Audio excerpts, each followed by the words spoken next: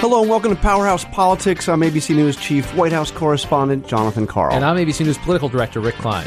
Rick, later in the podcast we have a big guest. We have one of the few American political diplomatic figures who has actually met with a North Korean dictator to talk about the back and forth on the summit. But before we get to that, there's a significant amount of political news that I wanted to talk about, including a big rally the president had down in Tennessee last night and some surprising comments that have come from some of his Republican allies. Yeah, in a template of sorts in that Tennessee rally, it was hard to tally up the falsehoods, the misstatements, the half-truths, but it did feel a lot like 2016 all over again. And the president got that crowd going in Tennessee, served notice to any Democrats running, particularly in red states, that he is going to be there early and often.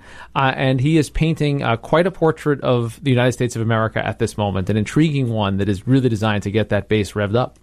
And we're going to see this, I think, from here until November. The president is going to go over and over and over again to deep red states that have Democrats up for re-election in the Senate. But I want to before we get to the political calculation here, the president has really worked overtime to try to make the case that there was a spy, or sometimes he says spies, in his presidential campaign. You know, in Watergate, they simply tried to bug the Democratic National Committee headquarters. He's trying to say that, in this case, the deep state, led by Barack Obama's administration, somehow tied with Hillary Clinton, inserted spies into his campaign. Well, anyway, I want to get to the substance of that and what some very interesting comments that are coming from some of the president's own allies on this. But first, this is the way he put it at the rally last night in Tennessee. They had people infiltrating our campaign. Can you imagine? Can you imagine? Well, I actually can't imagine. Nor can I, John. Apparently, neither can some other folks. Last night on Fox News, you've heard of Trey Gowdy? Mm-hmm. Once or twice. Republican congressman from South Carolina, no card-carrying member of either the deep state or of the, really of the Republican establishment. He's the guy that led the Benghazi hearing. And he's the chairman now of the Oversight Committee. And he was invited in to this highly unusual briefing held last week where the FBI was going to give information to a select group of lawmakers that would purport to prove the claim that President Trump has been going around making. He's been calling it Spygate. He says everyone's calling it Spygate. I actually don't think that's true. I think it's him calling it Spygate. And so Trey Gowdy knows more about this. I think Hannity called it Spygate. So that's the two then. Trey Gowdy knows more about this based on classified information than any of us here in the public. That's important context. Okay, so this was Trey Gowdy, Republican of South Carolina, head of the Oversight Committee, one of the few human beings who was actually in the classified briefing where the FBI laid all the cards on the table of what was going on regarding the Russia investigation during the campaign. This is what Trey Gowdy had to say about so-called Spygate. I am even more convinced that the FBI did exactly what my fellow citizens would want them to do when they got the information they got, and that it has nothing to do with Donald Trump. And he went on at some length to say there was simply no evidence of, spies in the campaign. Right. But perhaps as interesting as what Trey Gowdy had to say, and basically just putting a stake in the heart of these claims by the president of Spygate, was what was said by Judge Napolitano, who, as we know, is a fixture on Fox News, somebody the president has quoted many, many, many, many times, somebody who has defended the president on virtually everything, even the wiretapping charges, you remember, about Trump Tower. Well, Judge Napolitano, after Gowdy said what he said, had this to say on Fox News. The allegations by Mayor Giuliani over the weekend, which would lead us to believe that the Trump people think that the FBI had an undercover agent who inveigled his way into the campaign and was there as a spy on the campaign, seem to be baseless. There's no evidence for that whatsoever. Baseless. No evidence whatsoever. and a great use of the underused word inveigled. Inveigled. Yeah, look, what we do know here, based on public accounts, is that when the FBI had reason to believe that the Russians were trying to meddle with the election, that they used confidential sources, informants, to try to interface with people in and around Donald Trump. That is a far cry from placing a spy inside the Trump campaign. The president presumably knows all of this. He knows what the evidence is, what the evidence isn't. He's got his own people to inform him of that. He wasn't part of the briefing directly. His people weren't part of the briefing directly, but he's got lots of ways to know or not know this. Still, he went out in Tennessee and said what he did last night, that they had people infiltrating our campaign. Flatly not true based on any evidence that we have at the moment. And to me, John, it is a window into the president's psyche because he knows this and says this anyway and wants to get people whipped up for political reasons, or he actually believes something to be true that he has been told is not. And either one is an interesting development and new to the annals of presidential politics. I mean, let's just pause for a second, because we go through, we cover a lot of things. You know, the president says controversial things, other people respond to them, we go back and forth. But the president of the United States is alleging repeatedly and over again, and now making it what appears to be a staple of his campaign rally speech, that the Federal Bureau of Investigation was spying on his campaign for the express purposes of helping Hillary Clinton. He has said this over and over again. His crowds are reacting to it. There is not only no evidence that this happened, but we now have people on his side, allies of the president, who have had access to all of the information from the FBI on this, saying that it is baseless and it is not true. President of the United States making an allegation against the FBI, leading law enforcement organization in the United States, with absolutely no evidence, allegations which, as you point the two choices, he either knows are not true or doesn't believe it when the FBI tells him now that it's not true. And I think you have to place it into the context of the way the president is presenting himself in these political forums and even in official forums. He is painting a picture of America that on one level is on the move and marching forward with renewed peace and prosperity and strength and economic success and new jobs and America being made great again. At the same time, he is suggesting that there are mortal threats to the republic posed from within. From within. Enemies within. Enemies within. The deep staters that he would suggest are populating still his Department of Justice and his FBI. And Democrats that he has portrayed as not just being for the wrong policies, but for the wrong side. Take a listen. This is another snippet from last night. This is what he had to say about the Democratic candidate there, Phil Bredesen, specifically about what Phil Bredesen would do if he gets to Washington. He's a tool of Chuck Schumer and, of course, the MS-13 lover, Nancy Pelosi.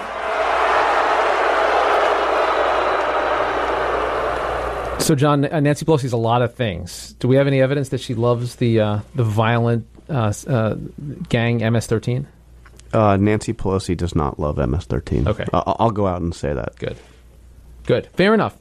You saw, I mean, I believe that to be based on Pelosi condemning the use of the word animals that the president used to describe MS-13. That became an applause line. And that's also an interesting thing, because if you look at the context of when the president said animals, it actually, he may have misspoken or misunderstood, but he was not specifically talking about MS-13. It may have meant what he meant, but that was not in the sentence. That was not in the sentence that preceded it. It was not. He was talking about people coming over the border. But in the Trump version of reality right now, that all it is was him calling out violent street thugs as animals, and he's now using that as an applause line. That is now part of the presidential repertoire on the campaign trail. You heard it last night. People are chanting animals. People are chanting the word animals and applauding along the way when they hear Nancy Pelosi described as an MS-13 lover. Yeah, it's, I don't know. We are in surreal times where we're all talking about it, just a single rally the president gave in Tennessee, and you're forced to, as a journalist, go through and do rather extensive fact-checking of some of the biggest applause lines in the speech, which are either demonstrably false or entirely without any evidence to support them. It's an unusual position. You're covering the President of the United States. It is, and in some level we've become used to it. And we've covered before various misstatements, and there were more than 3,000 of them tallied up by the Washington Post in the first 15 or 16 months of the presidency. And they're so regular now in the sense that they come so frequently. But watching him in action again in Tennessee, and as you say, this will be the first of many, or the series of many of these type of things, he gets the crowd on his side. And if you ask those people in the crowd, do you believe what the president is saying? They say, darn right. They feel it, and it's fueled in part by the fake news chants that you had even children engaged in Tennessee, and largely by a president who knows what the crowd wants and is portraying a reality that isn't real, but may be real in his mind and in the minds of very many people who were inclined to vote on his side. It is the age of untruth. It is the age of unreality, and as always, our role as journalists is to try to report on what the president is actually doing. Right. These are distractions, but these are not distractions that are created by those of us who are covering him. And there are important things happening. The president is pursuing what he is pursuing regarding North Korea. This may either end up as a colossal failure or a masterstroke of geopolitical genius. But it is incredibly high stakes, incredibly important, and incredibly significant. And just since our last podcast, John, this got canceled. The summit with North Korea. I'm sorry. I meant to bring you up to speed on that. Just if all you do is listen to our podcast, God bless you. But secondly, you missed a lot because the president fired off a letter, signed it, and sent it over, and said that he was pulling out of the June 12th highly anticipated summit. We're now learning that when he says it's off, it actually is part of the negotiating ploy, one would presume, because he did get, again, to his credit, and we may look back at all of this and say, wow, there was no other president who could have played this the way Trump did. And well, no other president would play it the way that 100%. He did, yes. I think we talked about this in the last podcast. They told us at the White House that every word of that letter was dictated by Trump himself. There was no way that's one thing that we know was 100% true. There's no other person that would have written a letter like that. But the North Koreans responded with we didn't mean it. We we really want to meet. I mean, it was an interesting discussion. So I know you want to weigh in on this. We've got to take a quick break. On the other side of that break, we will talk to somebody who is a prominent figure in American politics, who has actually been to North Korea more than once, somebody who has met with a North Korean dictator, somebody who knows what it is like to negotiate with the North Koreans, when we come back. Brought to you by Indeed. Used by over 3 million businesses for hiring, where business owners and HR professionals can post job openings with screener questions, then sort, review, and communicate with candidates from an online dashboard. Learn more at Indeed.com/hire. There's a lot coming at you right now. Turmoil, tweets, an insane amount of chatter. I'm Brad Milkey with ABC News, and I am here to throw you a lifeline. It's a new podcast called Start Here, where our experts give you on-the-ground access to the biggest stories of the day. We're going to give you some context, some clarity among the chaos. 20 minutes every weekday. Subscribe now on Apple Podcasts or wherever you get your podcasts, and start here. All right, welcome back to Powerhouse Politics. So, Rick, I ran into Chief of Staff John Kelly late yesterday at the White House and just asked him point blank, is the summit really going to happen? And he said yes. The president has said things are going very well. We'll see what happens. We have a lot of activity going on right now. We have Mike Pompeo heading to New York to meet with the top negotiator on the North Korean side, who is coming to New York. Somebody who, until the State Department recently lifted the restrictions, would not have been allowed to travel to the United States because he has been implicated in a whole list of terrible misdeeds by the North Koreans, including the hack of Sony. We also have a a team from the administration at the DMZ, meeting with North Korean counterparts on some of the technical aspects of what kind of any kind of an agreement or preliminary agreement that could come out of the summit. And furthermore, we have a team in Singapore led by Joe Hagan, the Deputy Chief of Staff, to work on logistics for the summit itself. So there is a global push to get this thing back on for June 12th. The White House hasn't officially announced it's back on. Right. The last word is the letter saying it was Canceling canceled. Yes. So we'll see. Did you cancel your ticket? No, I have a ticket. I am flying over. Right. You're going whether there's a summit or not, right? I've never been to Singapore. I've been throughout the region, never been to Singapore. My ticket is also not refundable. So there's really not much of a reason to cancel it. But let's get our guest on the phone. We're going to place a call to Governor Bill Richardson, of course, the former U.S. ambassador to the United States, former governor of New Mexico, former energy secretary, somebody that knows these issues incredibly well. Let's see. Can we? If Trevor Hastings is there, can we try to get him on the phone? Trevor has got an amazing ability to work the phones in our control room in New York. Governor Richardson. Yes. Jonathan Karl here with Rick Klein. Thank you for joining us. Glad to do it, John. So let's establish. I want to ask you, obviously, about where this is all going and where you think it should be going in terms of this on again, off again effort to have a summit with Kim Jong-un. But I just want to establish for everybody, you have this unusual relationship with North Korea. How many times have you traveled to North Korea? I've been there 8 times, and I've gone as an official envoy, and I've gone there unofficially, mainly to get political prisoners out, American pilots, and the remains of the Korean War soldiers. So those are basically my 8 trips, along with one that I took with Eric Schmidt of Google. That was the last one about 4 years ago. So in 2005, I believe it was, you actually met with Kim Jong-il. Yes, it was a very brief meeting. I mainly was negotiating with his foreign ministry and his foreign minister. So as you watch this all play out, first of all, are you surprised at the way the North Koreans had played this, both the initial gambit of inviting Trump to the meeting and then that quick about-face that they did after the president canceled the summit and issued that extraordinary letter? Suddenly the North Koreans were, saying, no, we really want to do this. We really want to do this. Are you? Is this behavior? Because I think you probably know the North Koreans better than 99.99999% of America. Are you surprised at how they have acted on all of this? No, I'm not surprised. The North Koreans, they don't negotiate like we do. They don't believe in quid pro quos. They have their own vision of what they want, and it comes from the deity of Kim Jong-un. The North Koreans are bombastic.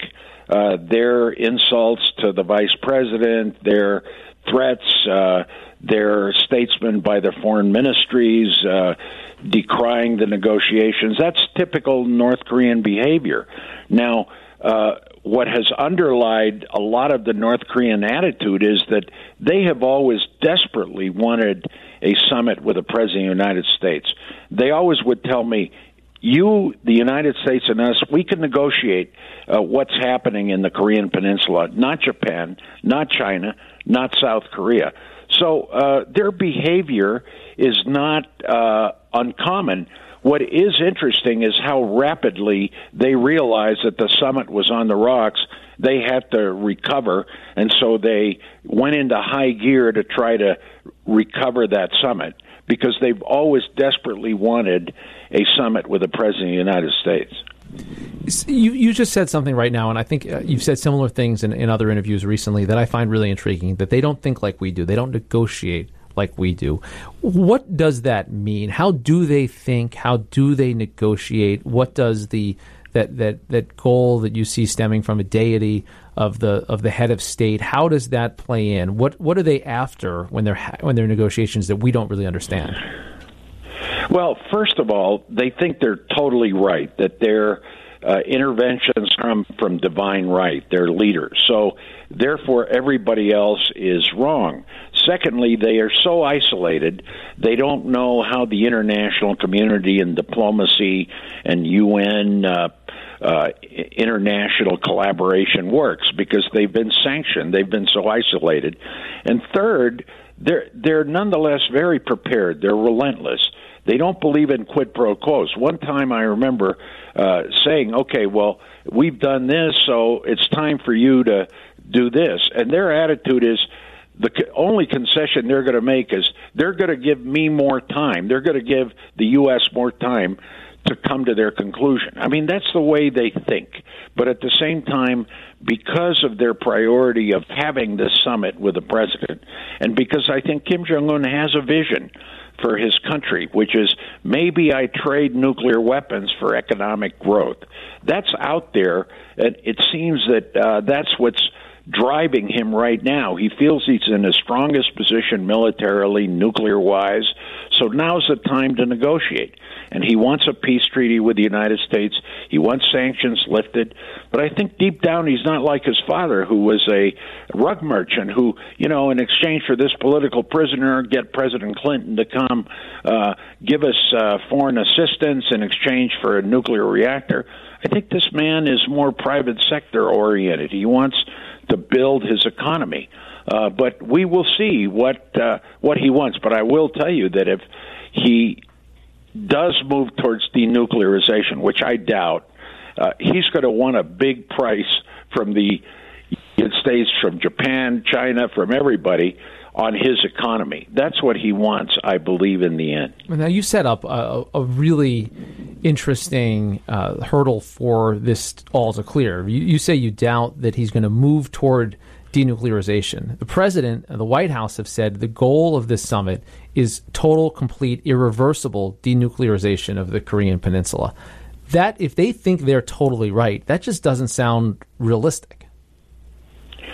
That's right. That isn't realistic. But the summit still should happen, because if we get some kind of negotiating process that might lead long-term to a substantial denuclearization, curbing their weapons, freezing their weapons, missiles, nuclear materials, nuclear exports, chemical weapons to countries like Syria, to rogue nations, to international outlaws, some kind of curbing, freezing, with full inspections, with timelines, that would be a good result of the summit. But, you know, the administration, if they continue with this full denuclearization, immediately irreversible, that's good to have as a goal, but that's not, they should not expect that to happen. And I don't think they are. I think I've heard the president and Pompeo and others say, well, you know, we're ready to see a phased denuclearization. That means there's a little wiggle room and some daylight, which would be helpful in a final outcome. The fascinating thing here, there's so many fascinating things here, but is that Kim Jong-un seemed to be every bit as bloodthirsty as his father, maybe more so, the way he took out his uncle, the way he poisoned his half-brother, the way he consolidated power after his father's death. He also, and maybe it's just because of the way things progressed and he didn't have much to do with, but on his watch, we saw the most aggressive and successful advancement of both their nuclear capability and of their missile program, far more successful than what we saw under his father. We saw those nuclear tests being from the equivalent, you know, the nuclear equivalent from duds to, you know, the equivalent of a hydrogen bomb. The missiles being little, you know, much more successful to the point where now we actually fear that he could reach the mainland of the United States with a missile, and yet here he is. And you yourself raised the possibility. We don't know. You said you doubted it, but it's possible that he may be. I mean, forgive me if I'm putting words in your mouth, but I'd like to hear how you would define this. But if he is willing to do what you suggested he might be willing to do, which is to basically trade his nuclear program for economic prosperity, he would have to be a transformational figure. somebody who is, moving in an entire. It's almost like Nicholas Ceausescu becoming Václav Havel. Is that possible? And if it's so, what is driving him? What's your read on what is making somebody go from being the guy that says, my uncle, boom, done, to being the guy that's going to make an historic move? Right. Well, here's what I believe are his objectives, and they're consistent, I think, with his father and his grandfather. One, he wants to stay in power desperately. He wants to be secure. This is why he wants almost an assurance that we don't want regime change. Secondly, he wants a peace treaty so that we're not at war from the Korean War, the armistice days. He wants that as leverage to negotiate a reduction of the American presence with South Korea, nuclear and conventional. Third, he wants sanctions off. I think the sanctions have hurt him, especially from China on energy, on oil, foodstuff, North Korean workers. Lastly, he wants to be a big international player. He wants to be the equivalent of the United States in Asia. He thinks he's better than China. He thinks he's better than South Korea and Japan in terms of military power. And then lastly, I think deep down he realizes that he's achieved almost all he can and will on his nuclear and missile capability. So he's at his strongest negotiating leverage. I don't believe he'll give up all his nuclear weapons because he'll end up probably, he thinks, like Gaddafi or Saddam Hussein. Libya model, right. But he is willing to gamble in exchange for a private sector economy. He's not like his dad who wants food assistance, foreign aid.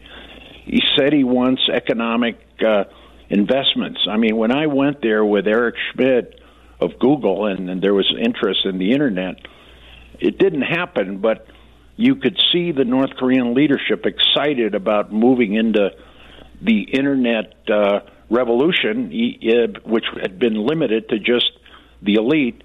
So I think it's more of a private sector aspiration that he wants for his country. I think the last point I want to make is, we've underestimated this guy. Everyone thought of him as a bloodthirsty young bomb thrower.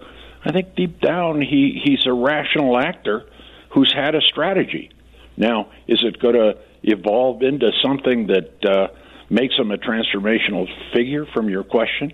We shall see. It depends on the results of the summit.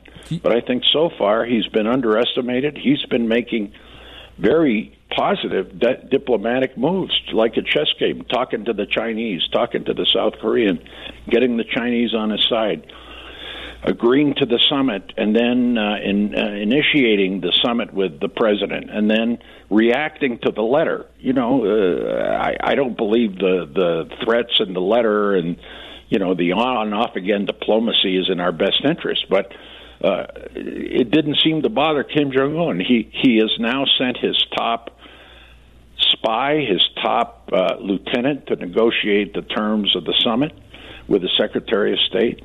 So he's had a strategy, and we got to acknowledge that. So that does lead me to kind of flip the question to the other side and the other major negotiating partner here in the president. Oh, yeah, Trump, right? That guy. Yeah. So, Governor, I've been intrigued by this throughout this relationship, and it's been engaged in some tweeted threats and some bellicose language, and, of course, the letter. We don't know, because the president won't confirm, whether he's actually spoken directly to Kim Jong-un, but there's been a thought racing through my mind through all of this, Governor, that maybe they just get each other. Maybe they are either directly or indirectly able to communicate at a level that they understand and that they respect, and that when you say fire and fury and locked and loaded and my button's bigger than yours and all of the bellicose language that flies back and forth, that they still at a fundamental level understand what they are doing here. Is it possible, Governor Richardson, that you and a lot of people have underestimated President Trump in this? No, I just don't believe that the president's tweets, his threats, his bellicosity, the mixed messages of the administration have been the driving force. I believe the driving force have been the president needing and wanting the summit for his success, to get out of his domestic problems, and Kim Jong-un wanting a successful summit and wanting to move in a role as a great international leader, which is still very questionable. I give the president credit for accepting the summit. I've been involved in this issue a long time, and it's always negotiations from the bottom to the top. I think what has been needed is from the top to the bottom with two leaders who are very similar. They're dictatorial, they're impulsive. So the dynamic, a good dynamic of a potential agreement and a meeting has been set. But no, I'm not going to give the president credit for being disorganized and tweeting and having mixed messengers. I think what is very important now between now and the summit is he say to Secretary of State Pompeo, you take the lead. You negotiate the outcome. I'm going to keep my advisors, the vice president, the national security advisor on the sidelines. This is your show, but you direct it from me. Now, I'm not optimistic the president's going to do this, but I think we need some discipline right now, some traditional diplomacy. I think some of that is happening, with the meetings in the DMZ of our substantive people, the logistical team. The worry I have is that we're going to say it's got to be June 12th. If it takes 2 or 3 weeks later, so what? That's okay. Do it right. Be prepared. And I want the president prepared. I want him to find a way to not just be substantively prepared, but take Kim Jong-un on the side. I've always negotiated with the North Koreans. You never make a deal with them straight up in the negotiating table, across tables with all your aides. You make the deals with them, release of prisoners, whatever, on the sidelines, walking with them at meals, informally. That's when you make the deal, not sitting across each other when everybody's doing their talking points and they're, following their delegations' leads. I think a personal relationship dynamic could happen between Kim Jong-un and the president. President should take advantage of that and take them aside or find a way to go on the sidelines and see if they can cement a real good deal. So I know you have to go, Mr. Ambassador, but I think I hear you saying that maybe, just maybe, Donald Trump is uniquely positioned to be the president that could get a deal of this nature, historic, with Kim Jong-un. Maybe, in fact, the only one. I think it's doable. I think it's possible. I think he's on the verge of something good and important for our country. I don't like his foreign policy. I don't like what he's done internationally with trade, with our European allies, with our Latin American allies, with the Iran deal, which I think is not helpful, especially in this Korean issue. But on North Korea, I have to give him credit for advancing in a situation that has never advanced as positively as it is now. However, his style, his ego, his not having discipline with his advisors causes me to think that he may not achieve what could be achieved for this country and for the world. All right, I hate to do this to you, but give us your percentage chance that out of this summit comes a positive agreement. I'd say 60-40 positive. Wow. Okay. I'd say 60-40 positive. Yeah, I think that Pompeo realizes there's got to be some concessions. The concessions are in the arena of a phased denuclearization, step-by-step process, more around what the South Koreans have wanted. You take these nuclear steps, North Korea, in return you get some benefits, sanctions lifted, a peace treaty, maybe fewer military exercises with North and South Korea. But I think what's very important is, one, speak with one voice, your advisors, Mr. President. Two, build a personal trust relationship with Kim Jong-un. 3, don't neglect our allies like South Korea, who's bailed us out on this, and Japan especially, who's fears a missile into Tokyo. get our allies together and find a way to make China keep the sanctions. China's kind of slipping a little bit on that because they've got their own designs in the geopolitical world in Asia. And then if you get a good agreement, just give everybody credit. Don't take all the credit. Just find a way to make this good for the country. All right. Well, thank you for joining us. And what I like, especially like talking to you all, no matter what the subject, is that we can call you so many things. So, Congressman, governor, ambassador, or as you called yourself once, informal undersecretary for thugs. It's always a pleasure to talk to you. All right. All the best to you guys. Thank you so much. Well, there you go. A little credit for Donald Trump and a 60-40% chance of not just the summit happening, but producing a positive agreement. So Bill Richardson, who was quite a good baseball player in his day, had professional aspirations. If your power hitter is up hitting 600 with the game on the line, do you like the chances of making it happen?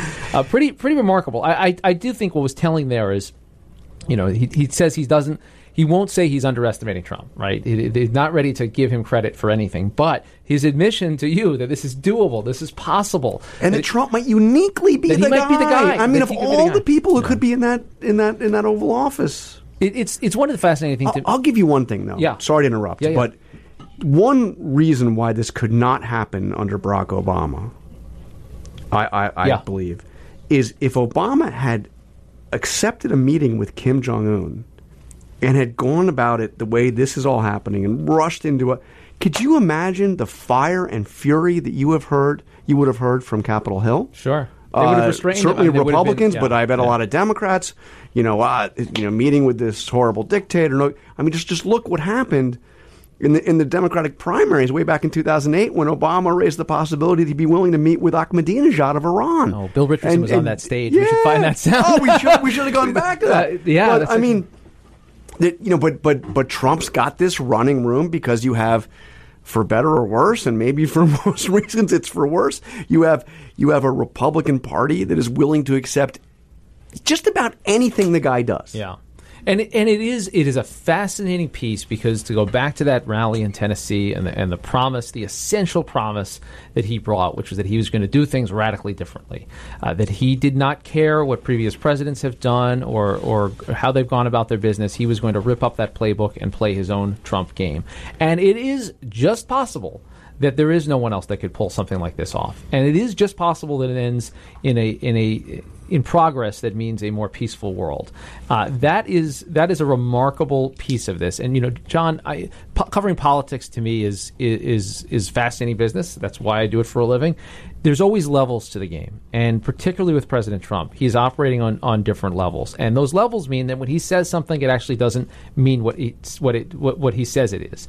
When he cancels a summit, it doesn't actually mean that. When he says there's spies that were on his campaign, that actually doesn't mean that. But he's doing something, and he is operating at those different levels, and it could blow up disastrously, or it could just work out. And we did the entire podcast without mentioning the words Nobel Prize. So, or Roseanne. That's a good thing. That's a good thing.